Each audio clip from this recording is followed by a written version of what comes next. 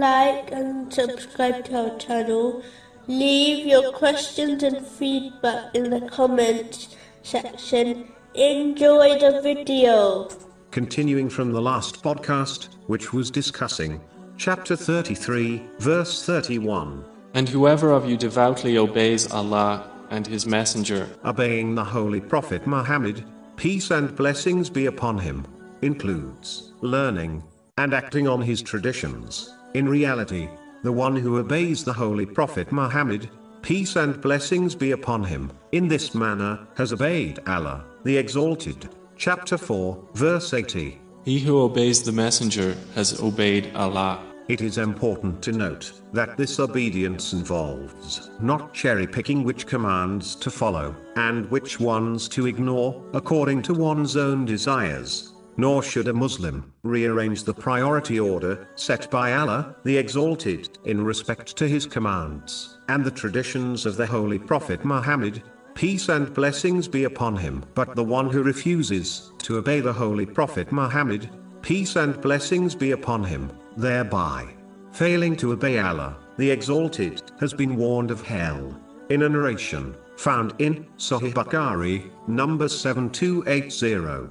It includes to accept His commands and prohibitions at all times. This has been made a duty by Allah, the Exalted. Chapter 59, verse 7.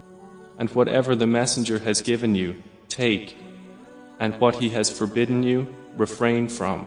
One must give priority to his traditions over the actions of anyone else, as all paths to Allah, the Exalted, are closed, except the path of the Holy Prophet Muhammad, peace and blessings be upon him. One must love all those who supported him during his life and after his passing, whether they are from his family or his companions. May Allah be pleased with them all. Supporting those who tread on his path and teach his traditions is a duty for those who desire to obey him.